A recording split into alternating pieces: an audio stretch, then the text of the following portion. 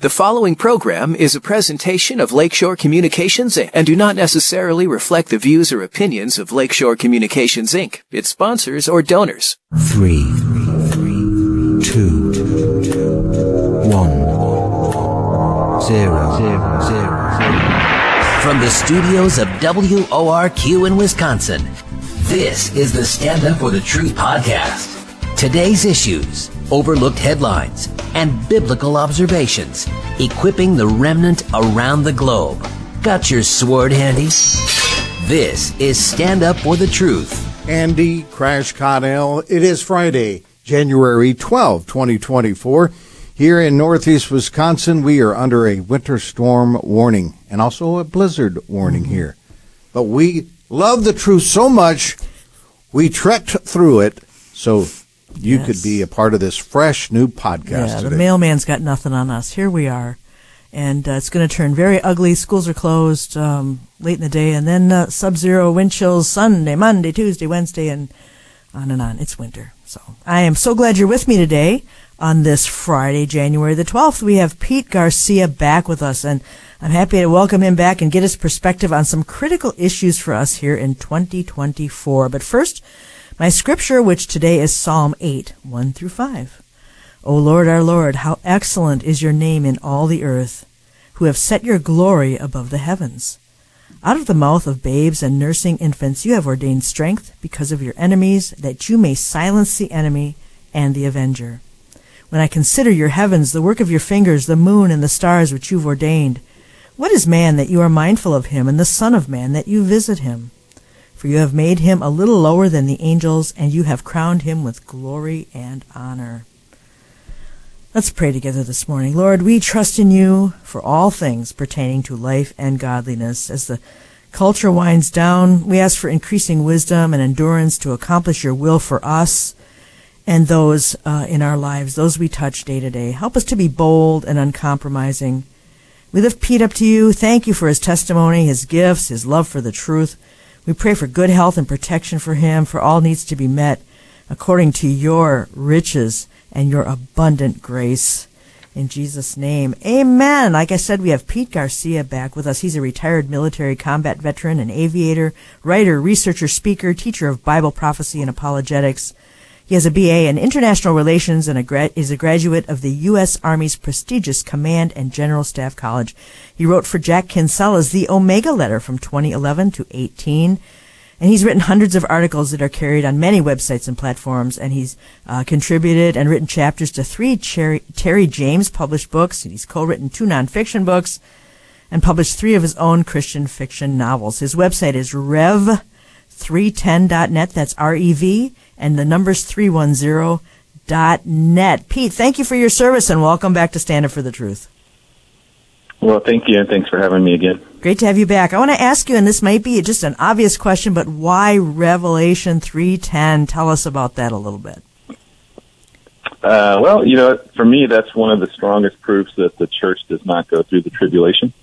Mm-hmm. There's really no way to argue against it. For one, it's Jesus speaking. 2, it's speaking directly to the church. And then 3, he's promised to keep us from the very time of what's coming on the whole world to test everybody that's on the earth. So this is not a localized event to the Roman Empire. It's not something that's happened historically, because there's nothing in history that we can look at to point that out. So we know this is a future event.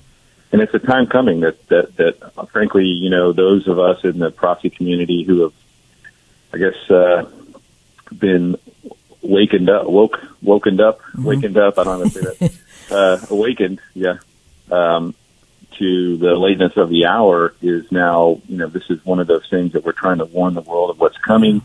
So for me, it's a very encouraging verse, but there is a sense of loading to it as well. Yeah. Yes, it definitely is. And it says, because thou hast kept the word of my patience. So it actually is conditional for those who are watching and waiting. You have the woke and you have the awakened. I guess that's the best way to describe that. How interesting. As I was thinking about this program today, I thought about 2 Peter 3:3-4, and it talks about scoffers will come in the last days, walking according to their own lusts, and saying, where is the promise of his coming? For since the fathers fell asleep, all things continue as they were from the beginning of creation. And I kept coming back to the idea that all things continue as they have been. And they're not wrong about that in nature. Sunrise, sunset, planting, harvest.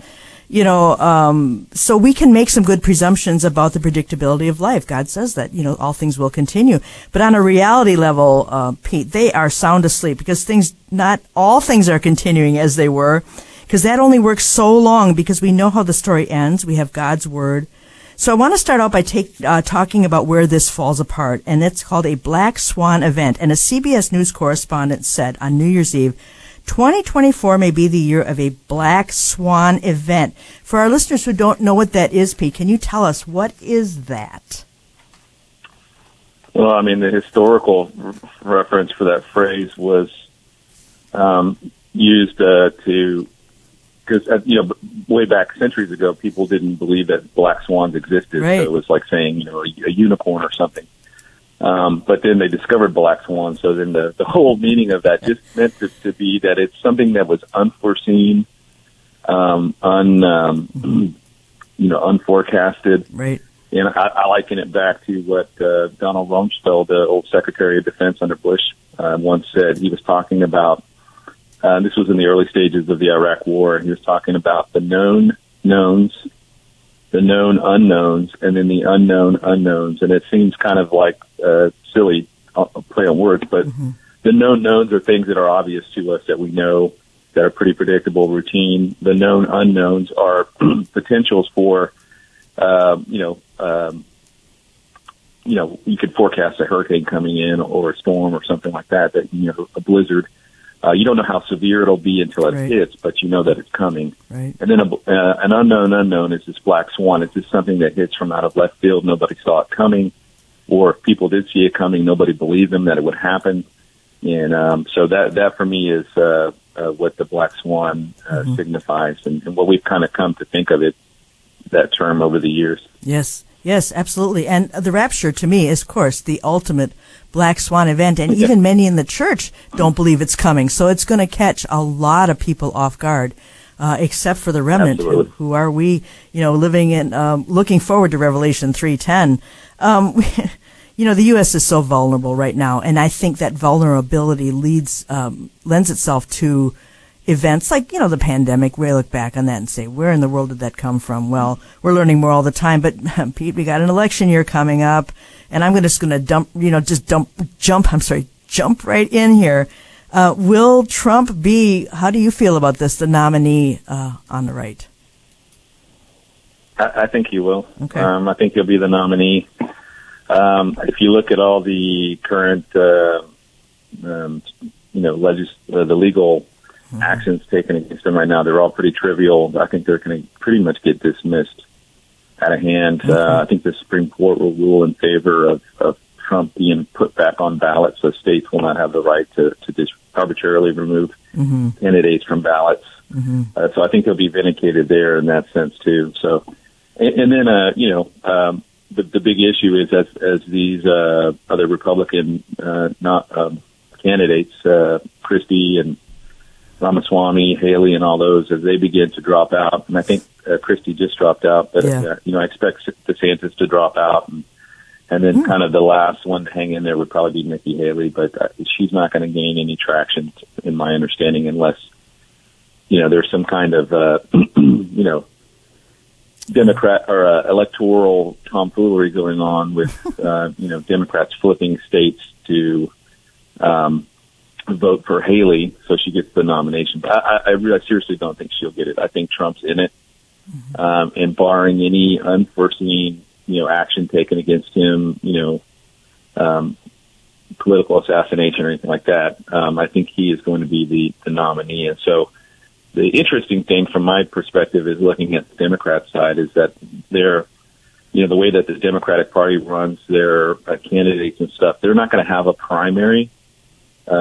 this year, because right now Biden's already declared that he's going to run again, but obviously we know that he is in rapid mental decline due to dementia or whatever he has. I mean, he is really struggling, and it's becoming so obvious. I think what they'll do is he'll remain the candidate for the Democrat side up until the last minute, and then he'll drop out for health reasons, and then they'll bring in whoever they have lined up, presumably Gavin Newsom or Michelle Obama or somebody. Oh, man. Oh, yeah, it turns my stomach just a little bit. And as I think about, too, the various states taking him off the ballot, and I kind of rolled my eyes because I thought, can't people see through this? What's the point?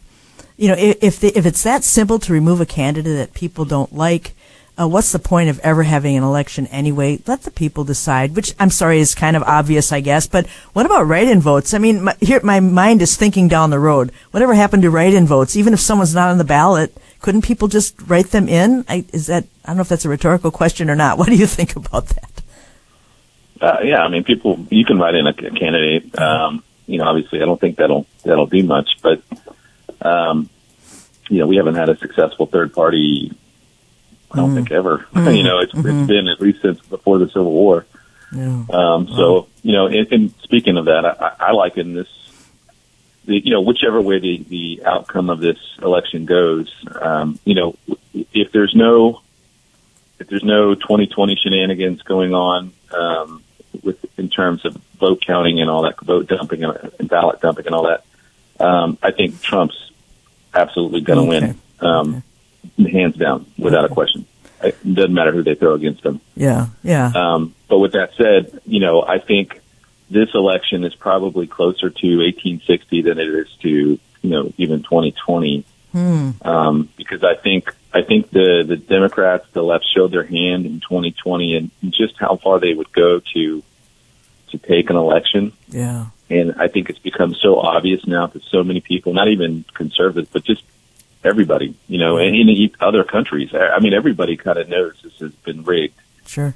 And I think the likely outcomes is if Trump wins, you may see movement from the left to say, hey, we're seceding.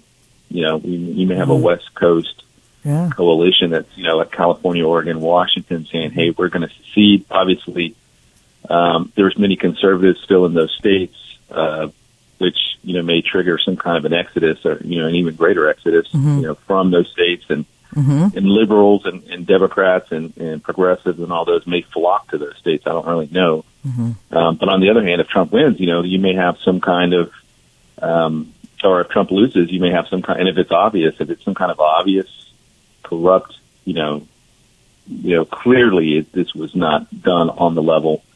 I mean, that may trigger something as well, you know, some kind of armed resistance, and then that may trigger the establishment to declare martial law, you know, so on and so forth. So there's a lot of bad ways that this could go. I just, whatever it is, I don't think it's going to be just a normal election humdrum, you know. I agree. I think there's going to be consequences regardless of what happens. Yep, absolutely agree. And it's been my personal conviction that if Hillary Clinton even for a second thought that Trump would get in, they would have rigged that one too. I think she was so stunned because none of them thought any American would ever vote for Donald Trump. So, you know, if she had her do-overs, she would have made sure that never happened. But that's just my thinking. I've been thinking that since 2020. So, you know, that's the dangers of living in an echo chamber, you know, for the political class. Yeah, that is true. And like you mentioned, martial law, national emergency, cancellation of elections. People have been talking about that off and on over the last year. That would be pretty major. What are your thoughts on that? I fully expect some type of crisis to happen this year that will call in question, should we have the elections? I mean, that's what the media, state-run media, is going to be parroting this new crisis as, you know, once in a generation, once in a lifetime, once in a, you know, millennium, whatever. And they may say, hey, you know, it's such a great crisis, we need to postpone the election. And if it looks like they're not going to be able to get their way, they're going to try and find some way to derail the election through crisis. And that's called crisis governance. And it's part and parcel with, what a lot of folks call the Hegelian dialectic, where you have a thesis, the antithesis, and then you have the synthesis. Mm-hmm. And that's the model that's been come about since Hegel's day. But Hegel didn't, use it for this purposes. He was studying contrast, contradictions, and things like that. But other folks later on have come and taken his model and then used that as a weapon against people, against their population. So Karl Marx, Engels, and other socialist and groups have used that. They call it Hegelian dialectic to create. They'll have an end state of where they want to take, what they want to do, what they want to achieve, whatever their agenda is. They will allow a situation to fester to such an extent that the people will cry out and demand change, and then the government comes in and gives that already predetermined solution. And now it seems like it's the people that wanted it, right, and not what the government had planned all along. Right. And it, you could look at any issue that's going on in the United States right now, whether it's the open borders, the weaponized, immigration, the drug fentanyl crisis, whatever the case is, crime, it gets to such a state that the people begin to demand, we want the wall, we want more police, we want more surveillance, we want this, we're not safe, and they just keep demanding it. And eventually, the government will come in, swoop in, and jump in on a crisis, and they'll pass something like the Patriot Act, right, which would have never passed had 9/11 never happened. And I'm not saying, I'm not making any claims about what 9/11 was or what it wasn't. All I know is that within 30 days of 9/11, they had the Patriot Act written, passed by both houses of Congress, and it was signed into law by George Bush within 30 days. So that is unheard of in terms of, the legislative process. I mean, that is unheard of. Yeah. So, I think they're going to allow things to fester to a point of a crisis. People are going to demand change. And it's the same thing with mass shootings. It's the same thing with every time there's a mass shooting. They don't look at the motive. They don't look at why the guy did it or the gal did it. They don't look at the political leanings unless it's right, unless the person is conservative or, Republican or whatever, which is very rare.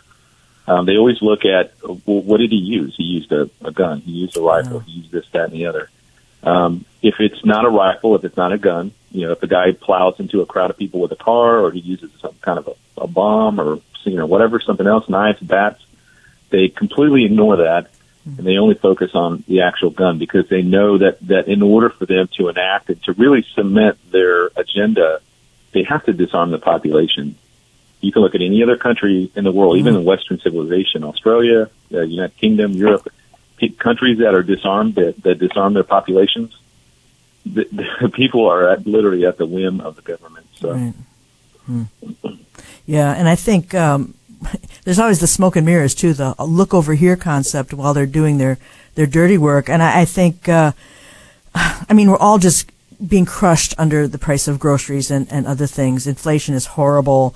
Do you think that they're going to make a way that we can forget our problems that way, make things look better, prop things up during this election year so that people go, oh, look, everything's fine now, and groceries have come down, gas has come down, blah, blah, blah. You think that they will spin inflation and other internal messes while we await the voting booth? Yeah, they've already started with gas. I mean, I've noticed the price of gas was, here in Texas, it's been, hovering in the mid $2 range, whereas prior to this year it was, in the threes and almost creeping up to fours. And I know in other states it's probably a lot higher. Yeah. But obviously inflation is something that's going to be a little bit harder for them to manipulate because of how, the market's going to react to the value of the dollar. So if there's more dollars in currency, the less valuable they are, which means that the stores, restaurants, whatever, have to raise the prices for whatever the goods they're selling. Yeah. And so it's a little bit more of a widespread manipulation effort that would require a significant coordination across many sectors of the economy and the financial sectors to be able to pull that off. I don't know. I think the dollar's done. Honestly, I think we're, at 33 plus trillion in debt. I think they're going to keep just running to the bank and spending as much as they can to accelerate the crash so they can flip over to the central bank digital currency or whatever this new digital currency system is going to be. So, I think it's kind of, you always kind of liken this to when the music industry converted from cassette tapes to compact discs. I mean, if you had, I had a decent cassette tape collection, had all my favorite bands, and this is in the late 80s and early 90s. Right. And then I get to Germany, my first tour in the Army, and the place I'm at, they only sold compact discs because they're ahead of us, by a little bit. And eventually I had to convert over to compact disc. I didn't really have a choice at that point. So I don't think people are going to have a choice as this process begins to start in earnest. Right. But eventually, I think at first they're going to probably incentivize people to go over, or for businesses to convert over to central bank digital currency. So those folks that jump on earlier are going to get incentivized and rewarded for their, participation. And despite the fact of what it represents, it means a loss of sovereignty for a nation at that point, because it is, in a sense, it's a surveillance currency. There's no other way around it. I mean, the government is going to know every single dollar, penny, nickel that you spend on anything, and whether that's giving allowance or, it's garage sales, whatever, everything is going to be accounted for. So, there's no way to hide anymore from that. And that's the whole point of this currency. Yeah, absolutely. And I've wondered how the American economy has held on this long when you consider the debt load. It's been untenable for a long time, and it's dawning on me finally that it's the timing of the CBDCs, it's the timing of the digital currency, because they can prop it up. This nebulous they out there can prop this up as long as they want, if it means a different end to the story. And I've thought that that's how it's been going on. I want to ask you also too, Pete, about this film coming out in April called Civil War. Have you seen the trailer on that? And Hollywood, of course, is in the spin cycle. It looks like there's a secession involved. Have you seen the trailer on that?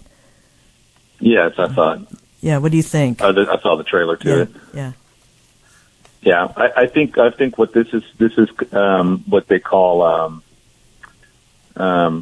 revelation of the method, where they begin to, in occult terms and Freemasonry and all those different groups, they consider it bad karma, bad luck, bad, ill omens if you don't reveal in some part what your plans are ahead of time.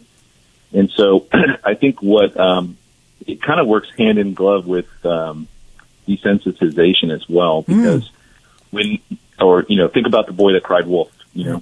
When you come out and you start talking about things, people become desensitized to it over time.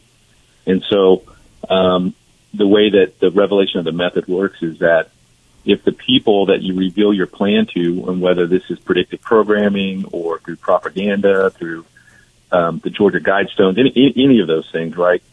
If you tell people ahead of time, and people would just kind of shrug their shoulders and like, hey, well, whatever, I'm going to go back to doing whatever I'm doing. They know they've got they know that the population is not awake and is going to be doubly enslaved when the time comes to pull the trigger on that. So I think in a way that the fact that you have the Obamas involved with the movie, Netflix movie, Leave the World Behind, adding realism to this supposedly fictional scenario, and then you have on top of that you have Civil War. Now I will say that with Civil War it's a little bit silly when you think about it that Texas and California would join forces, right, and secede, from a political standpoint.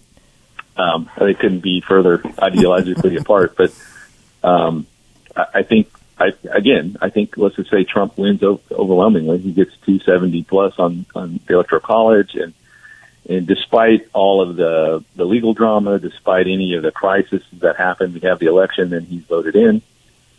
You may have states that are going to just come out and say, hey, we do not recognize him as the lawful president of the United States, and we are, exercising our right to do article blah, blah, blah in their state constitutions. If they have one, if they don't, they'll drum one up real quick. And then, you may look at some form of, secession. Now, I don't think it's going to be like the Civil War we had back in the 1800s. I think it's not going to be north-south. It's going to obviously be states and pockets of places, spread out everywhere, basically in these deep blue states and stuff that are going to come out and say no. So I don't know. Basically, you're going to have basically what it amounts to is the breakdown of law and order in a lot of places, even greater than what we've seen in the last few years. Wow, very interesting. I'm expecting to see it. I did see the other one that you mentioned. I did not know it was from the studios of the Obamas. I had no idea when I saw it. I had mixed feelings about it. I didn't think it was very good, but there's a lot of symbolism in it. Very interesting how the media has always been. This is their number one job, is to sway what we think, and Hollywood is no exception.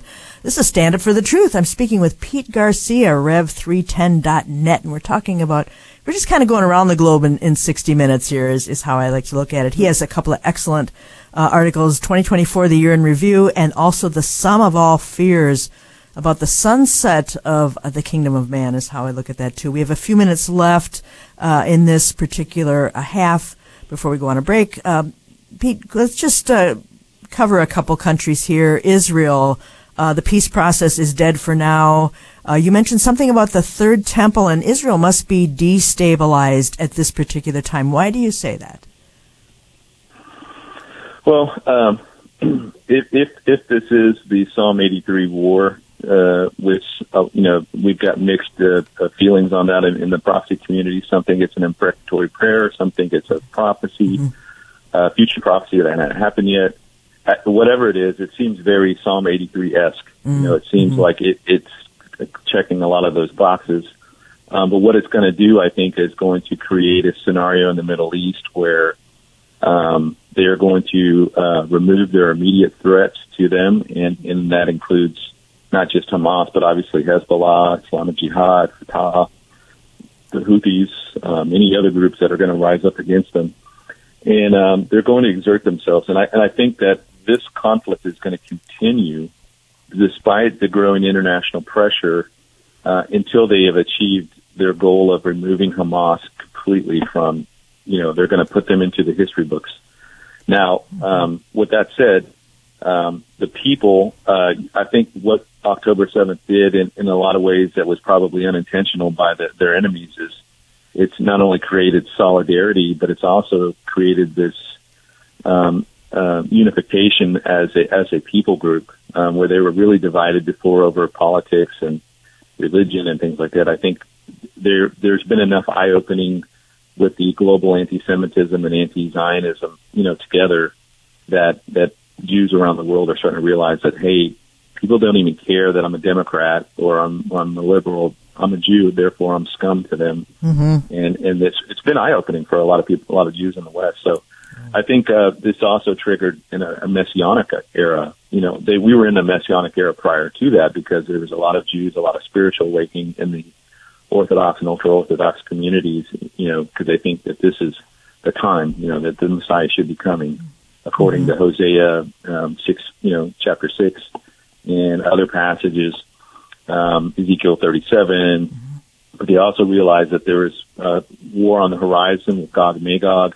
So I think that during this conflict, either this conflict or during the Gog-Magog conflict, which I believe is after the rapture, but definitely within our immediate horizon that we can see coming, is where the Temple Mount gets hit either by stray missiles or an earthquake.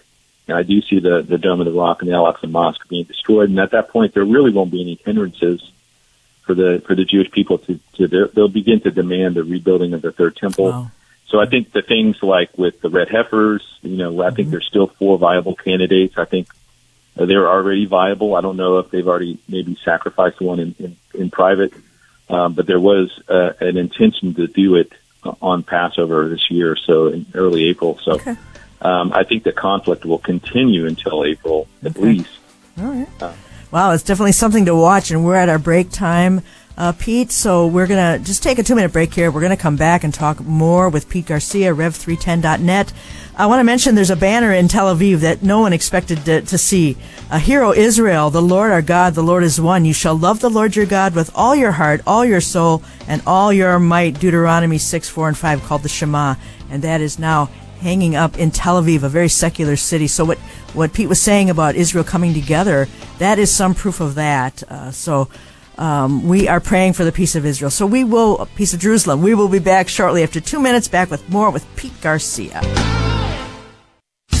Your prayers and ongoing financial support keep our Truth at Any Cost mission strong. StandUpForTheTruth.com. Welcome back to Stand Up for the Truth for this snowy Friday. We're speaking with Pete Garcia, Rev310.net, REV, and the number's 310.net. I read something this morning because we've been talking about globalism and civil war and all these other things, and we know there are people working behind the scenes and the enemies behind all that.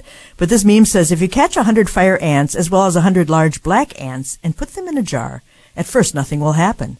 However, if you violently shake the jar and dump them back on the ground, the ants will fight until they eventually kill each other. The thing is, the red ants think the black ants are the enemy and vice versa, when in reality, the real enemy is the person who shook the jar. This is exactly what's happening in society today. Liberal versus conservative, black versus white, mask versus anti-mask. The real question we need to be asking ourselves is, who's shaking the jar and why? But like I said, the enemy of our souls is behind all this. He knows his time is short, and there is no end to the lies, deception, and strong delusion that we're going to see. Pete, I see that you have some traveling coming up in February. You will be at prophecy conferences in Australia, New Zealand, Mississippi. Tell us a little bit about that and how that came about. There must be some good prophecy-loving churches on the other side of the world there. Yeah, the prophecy conference in Australia, the Gold Coast, and in Auckland, New Zealand. Tom Hughes, hit me up a while back on that, and there was, I guess, 4 or 5 people that the partners down there were asking for, and, okay. and there were Brandon Holdhouse, Billy Crone, Tom Hughes, Rondo Gonzalez, Ken Michaels, and then me. I don't know, I'm kind of the small fish in that group, but yeah, so it's pretty exciting stuff. I'll be speaking, I think, 3 times down there. We just got the schedule yesterday, and I have one of my presentations is Ghost in the Machine, talking about the facade that the deep state shadow governments kind of put on to, like they present that this is reality, but in reality, we know that God is the God of the Bible is true, and that when they say things like the evolution is the scientific foundation for education, we obviously know that that's flawed and error from the beginning, because we know that God created us. We didn't, we're not accidental. We didn't evolve over millions of years, which, that has all sorts of ramifications. And the second one is the tyranny of the present, which is an article I wrote a while back, but talking about basically the gist of it is, being limited to the technology of your day and how that impacts our understanding of prophecy. So the Mississippi conference, I met those folks at the Oklahoma conference, and they have a great group there. They're not a church. They are basically a conglomeration of different people from different churches that have come together to create their own Bible study on prophecy and eschatology, since their churches weren't teaching it, which I think is a fantastic idea. Yes. And then the third one is in that one's in May 4th in Madison, Mississippi.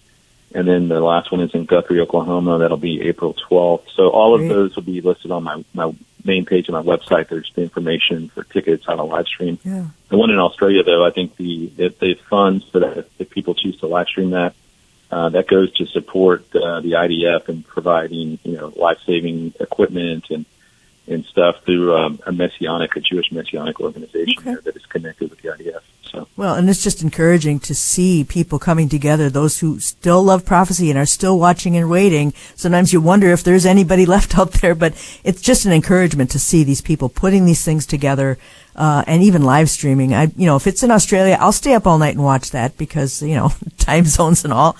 Well worth our time. I think it'll be well worth everyone's time. So getting back to the year in review, just wrap this up before we go on a little bit. you write about Canada, Russia, Africa. Russia, Putin is getting up there in age, and some are saying his health is not holding. Is that an issue? Or I'm sure he's got those coming up after him who are in place to do whatever it is he would want to do, and then some. So what's your take on Mr. Putin? Yeah, I do think Putin is probably entering the phase of his life where the health issues are going to become increasingly problematic for him. But his number two, his deputy, is Dmitry Medvedev, who ideologically is very much in sync and in step with everything that Putin believes. So they both are of the mind to create a greater Eurasian empire with Russia at the helm.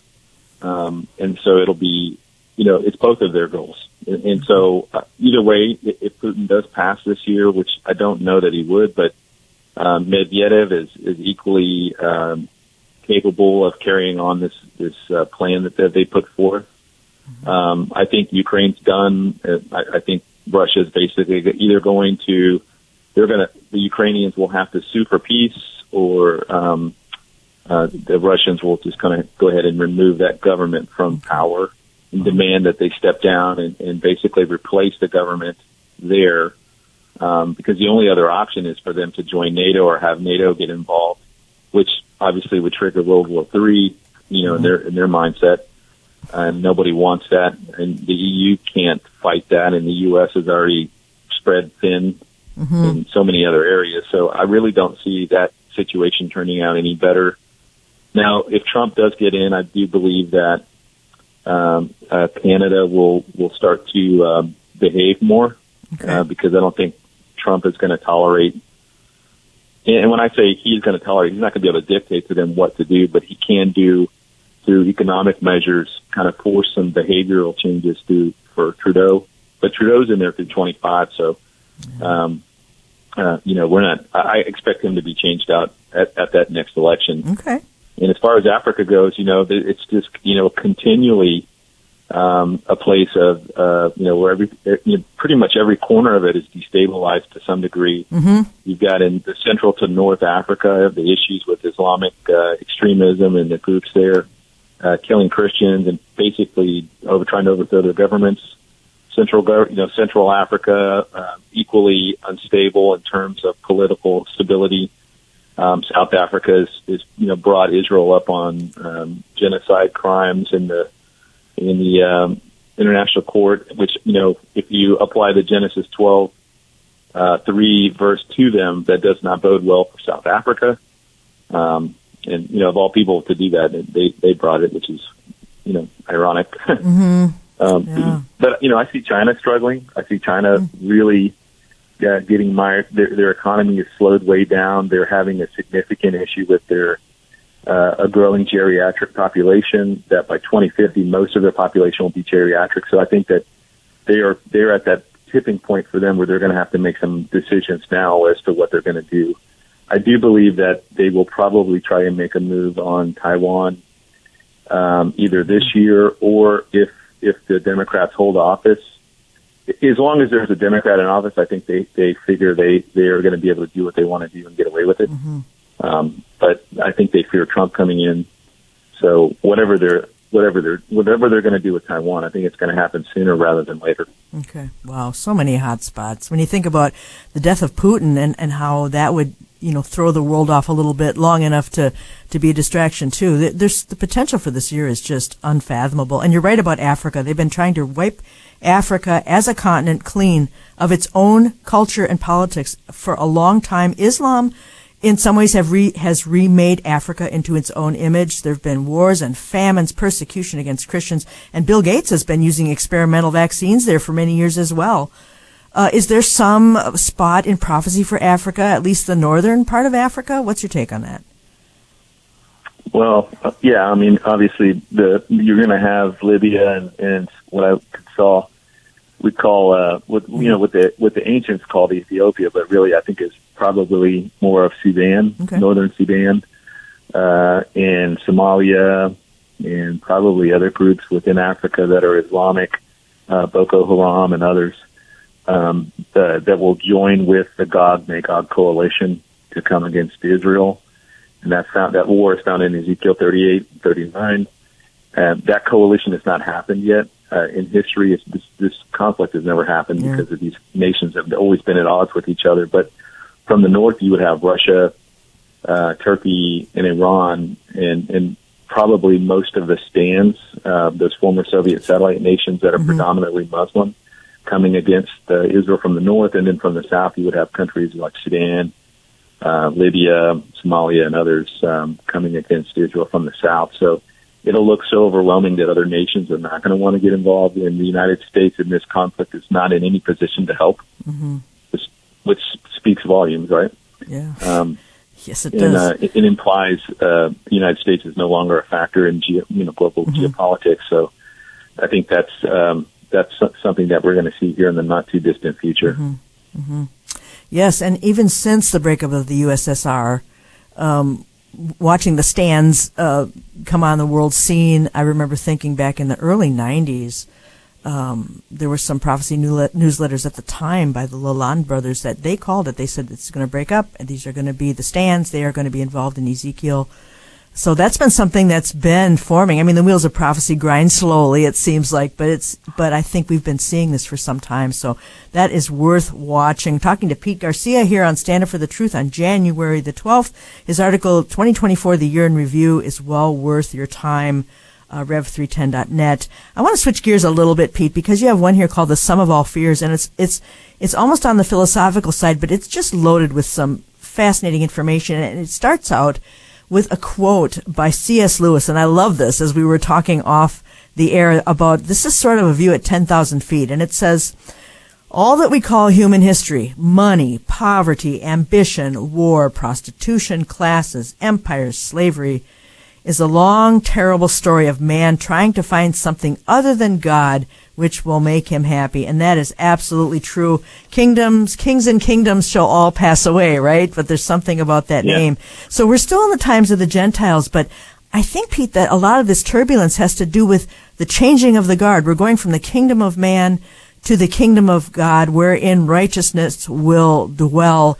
But the collapse of America, the scheme of it, the scope of it, in world history, okay, we're looking at the big picture. It really should surprise no one. And we don't know the exact time, again, of course, of anything of this happening. But what are your thoughts on reality collapsing at the same time? It just seems like reality, what we have always known, I'm a baby boomer, and things are so unknown right now, as we have mentioned here. And then you add AI into the mix. I mean, I think reality is collapsing around us, and people are having a hard time keeping up. What are your thoughts on that? Well, Karl Rove, who was the political strategist for George W. Bush's first and second elections, and still remains important person in the Republican Party in terms of influence, he once said that empires create reality. And I thought about that, and the more I thought about it, the more true it became, because when you think about whatever empire is in the world that's at power at that time, they create reality for those people that are under their within their boundaries of their authority and their power, whether it's the Persians or the Romans or whoever, and they create the laws, they establish the calendars, they govern the money and everything that happens within those boundaries of that empire is subject to that king or to that system. And so for the last 70 plus years, we've been under the American empire. And I know we don't consider ourselves an empire, but in terms of land and reach, I definitely think we are. And the fact that we've been a global superpower for most of that 70 years has definitely created a world order that is in the process of collapsing right now. You see that with the challenge of other nations, former ally nations like BRICS, that are trying to de-dollarize the global economy. And I think right now, and I wrote in the article, I said the issue, because we've seen empires rise and fall throughout history. That's as common as the seasons changing or night and day. This has just been one of those mainstays of human history. But I think the problem is not that they rise and fall. The problem is being at that transition point between the rising and falling, where reality for one empire now is collapsing or crumbling, and the reality for a new one is rising up. And I think we're in that transition point right now. And as you mentioned earlier, with the advent of like the internet, with artificial intelligence, with quantum computing, and all these game-changing technologies that are racing ahead of the world's ability to govern it, govern the processes, or even put in any kind of safeguards. It's really frightening at where the world is racing to right now. So I love this quote from Dr. Seuss. He says, and I don't know which book it is, but he writes, "How did it get so late so soon? It's night before it's afternoon. December is here before it's June. My goodness, how the time is fleeing. How did it get so late so soon?" And I think that within the last 20 years, we have, it has just, if I look back in the year 2001, I'm watching events from the videos from that day. That seems like the 1980s. It seems like, it just seems so old to me. The way people dressed and the cars and just all of that seems so antiquated compared to where things are today. And even if I think back to 2020 seems like a long time ago now. The events of that seems like at least 10 years ago, and it's only been, 3? And so time is accelerating. I think the enemies of God, these antichrist cartels are creating what they call accelerationism, which is this. They're trying to accelerate the collapse so that they can go ahead. It's like ripping a Band-Aid off instead of pulling it off really slowly. They're just ripping it off and trying to get their seat at the table first ahead of everybody else, so they can land in a good spot. And I think they understand this transition point is upon us as well. Wow. Yeah. Expect turbulence, right? I think about the beginning of the book of Revelation. He talks about the things which must quickly come to pass. And that word quickly really does mean once it starts, the foot's on the accelerator and it's going to go very fast. We had 1 year of 2 years maybe, I guess, of COVID with all the ramifications, but think of 7 years. I think that's a very long time, but once that gets going, it's really, really going to go. And you mentioned here, too, in this article, the average age of the modern empire appears to be between 200 and 340 years. And I want to quote, I know some of our listeners have heard this before, but the cycle of nations. I want to quote this for people who have not heard this.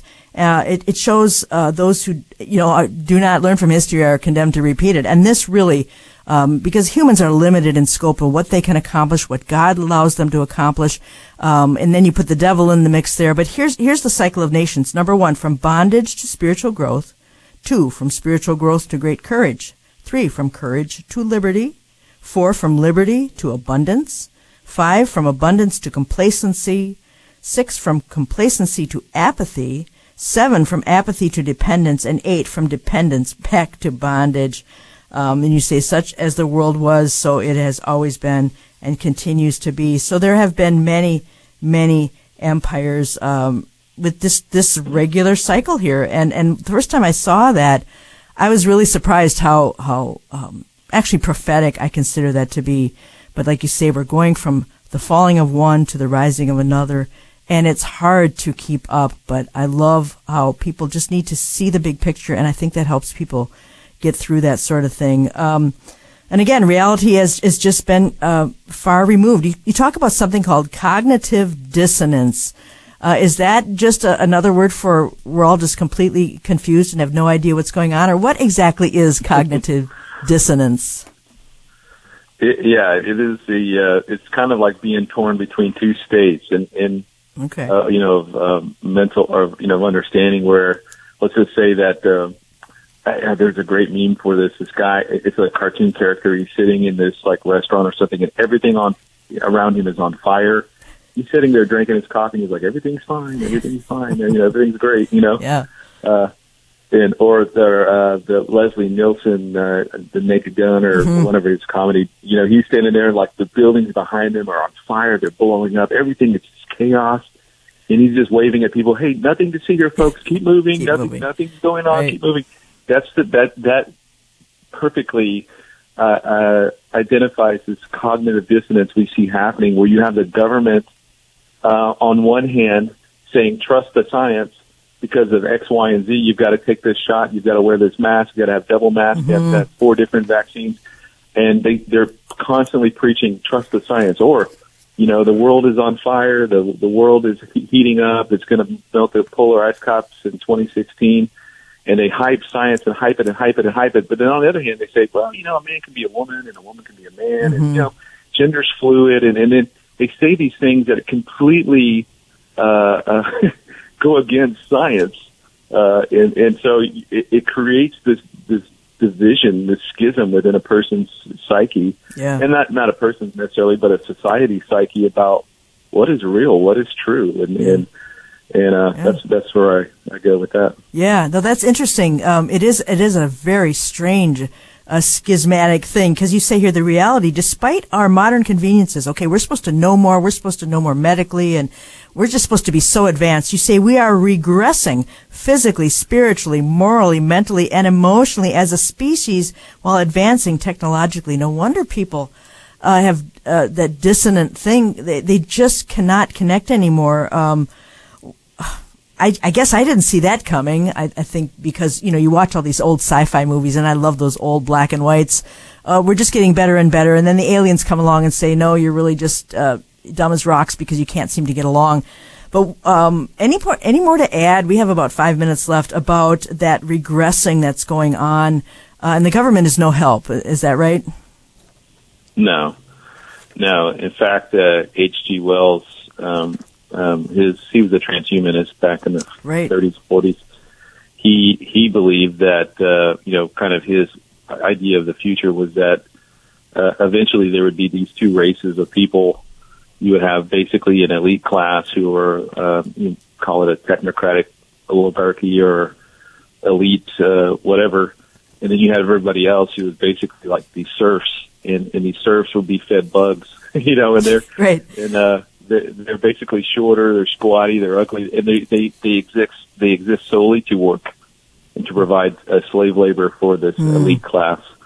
And so we've seen that in Hollywood, we've seen that in movies, and everybody kind of laughs it off. And then at the same time, you have the actors and stuff promoting the World Economic Forum, like, hey, we need to start eating insects. We need to start eating these cricket burgers or roach beef or whatever mystery meats and impossible meats, to save the environment. And you think back to the sci-fi movies, and like, man, this is like actually coming true. It's pretty crazy. It is pretty crazy, and you say we are in a postmodern, post-Christian, rapidly paganizing world, drowning in darkness. We're going the opposite of direction that we should. And you mentioned all these isms that people, C.S. Lewis said, people have tried to fill the void with, uniformitarianism, socialism, naturalism, Marxism, communism, social Darwinism, eugenics, nihilism, culture. I mean, all these things, you say it's doubtful these men and women who truly understood what they were doing when they unleashed these things upon our world, and had they known, maybe they would have reconsidered. And we have abortion.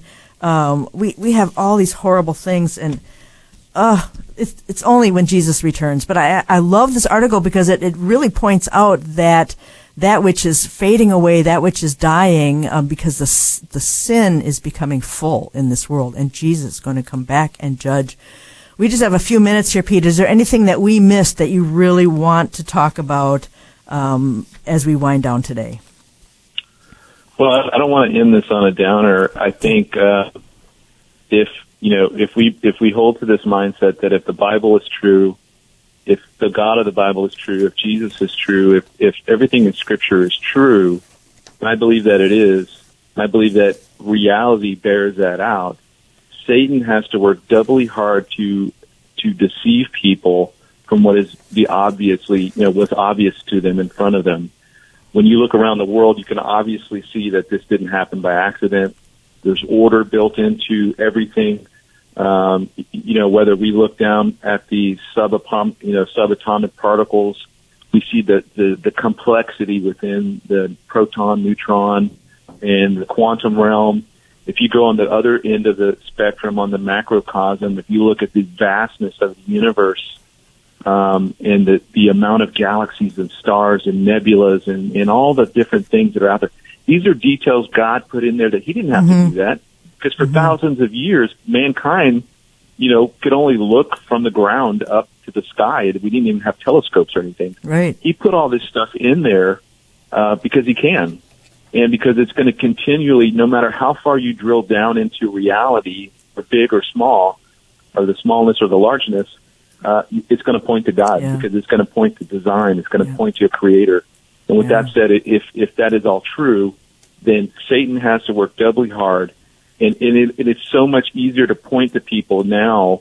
The weirder the world gets, the crazier the world gets, it's becoming easier for us believers to point to people, say, look, this is not normal. This is not right. This is not the way things are intended. Right. And most of the time, they're going to come and tell you this.